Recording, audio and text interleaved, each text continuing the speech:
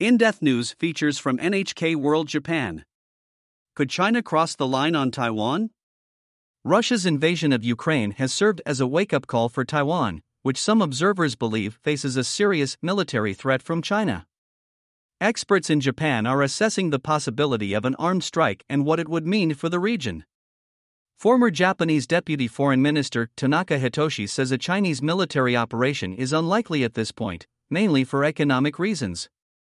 He says President Xi Jinping relies on economic growth to win his population's support for the Chinese Communist Party, or CCP.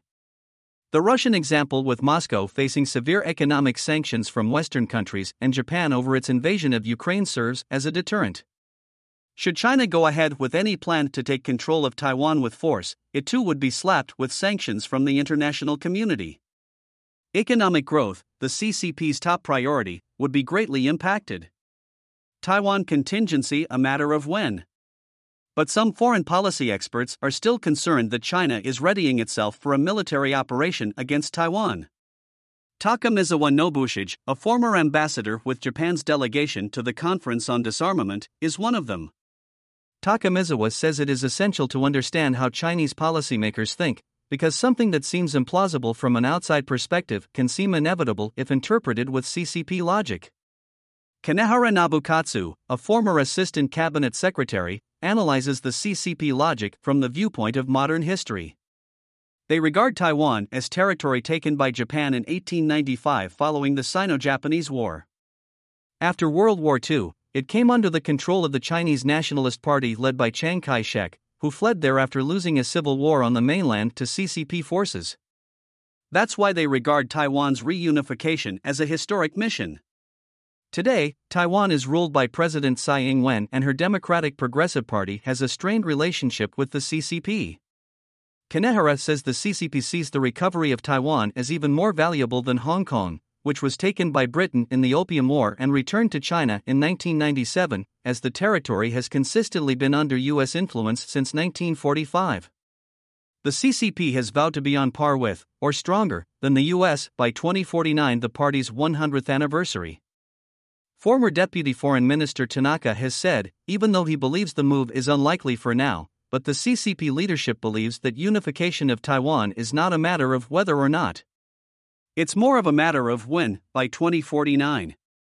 Analysis: Masuda Tsuyoshi, NHK senior political commentator. It's very unlikely, but if China attacks Taiwan, Japan would be directly affected.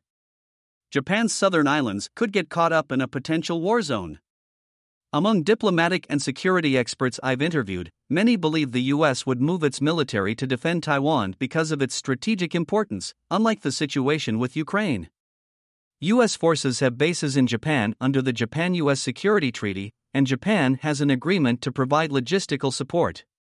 In such a case, from a military rationale, China could blockade Taiwan by cutting off air-sea communications and setting up a vast combat zone around it. Japan's westernmost island, Yonaguni in the Sakishima Island chain, is just over 110 kilometers from Taiwan. Japan's territorial waters and airspace could become a combat zone. Japan's self-defense forces have bases on the islands of Yonaguni, Ishigaki, and Miyako. Former Assistant Cabinet Secretary Kanehara says that it would be no surprise if China were to try to neutralize the SDF bases and, in the worst-case scenario, invade them. Although unlikely, it is a situation for which Japan should be prepared. Meanwhile, some members of Japan's ruling Liberal Democratic Party think that the current level of cooperation between Japan, the U.S., and Taiwan is insufficient. They say there seems to be no common understanding of the situation and strategic goals. They think some kind of framework is needed to discuss these issues. The Japanese government should also seriously consider how it would protect and evacuate the residents of the Sakishima Islands in case of an emergency.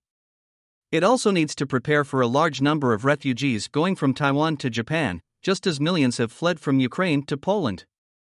Diplomatic efforts are still important, and Japan must unite with other countries against Chinese aggression and persuade Beijing there is nothing to gain by invading Taiwan. Masuda Tsuyoshi, NHK World Senior Commentator.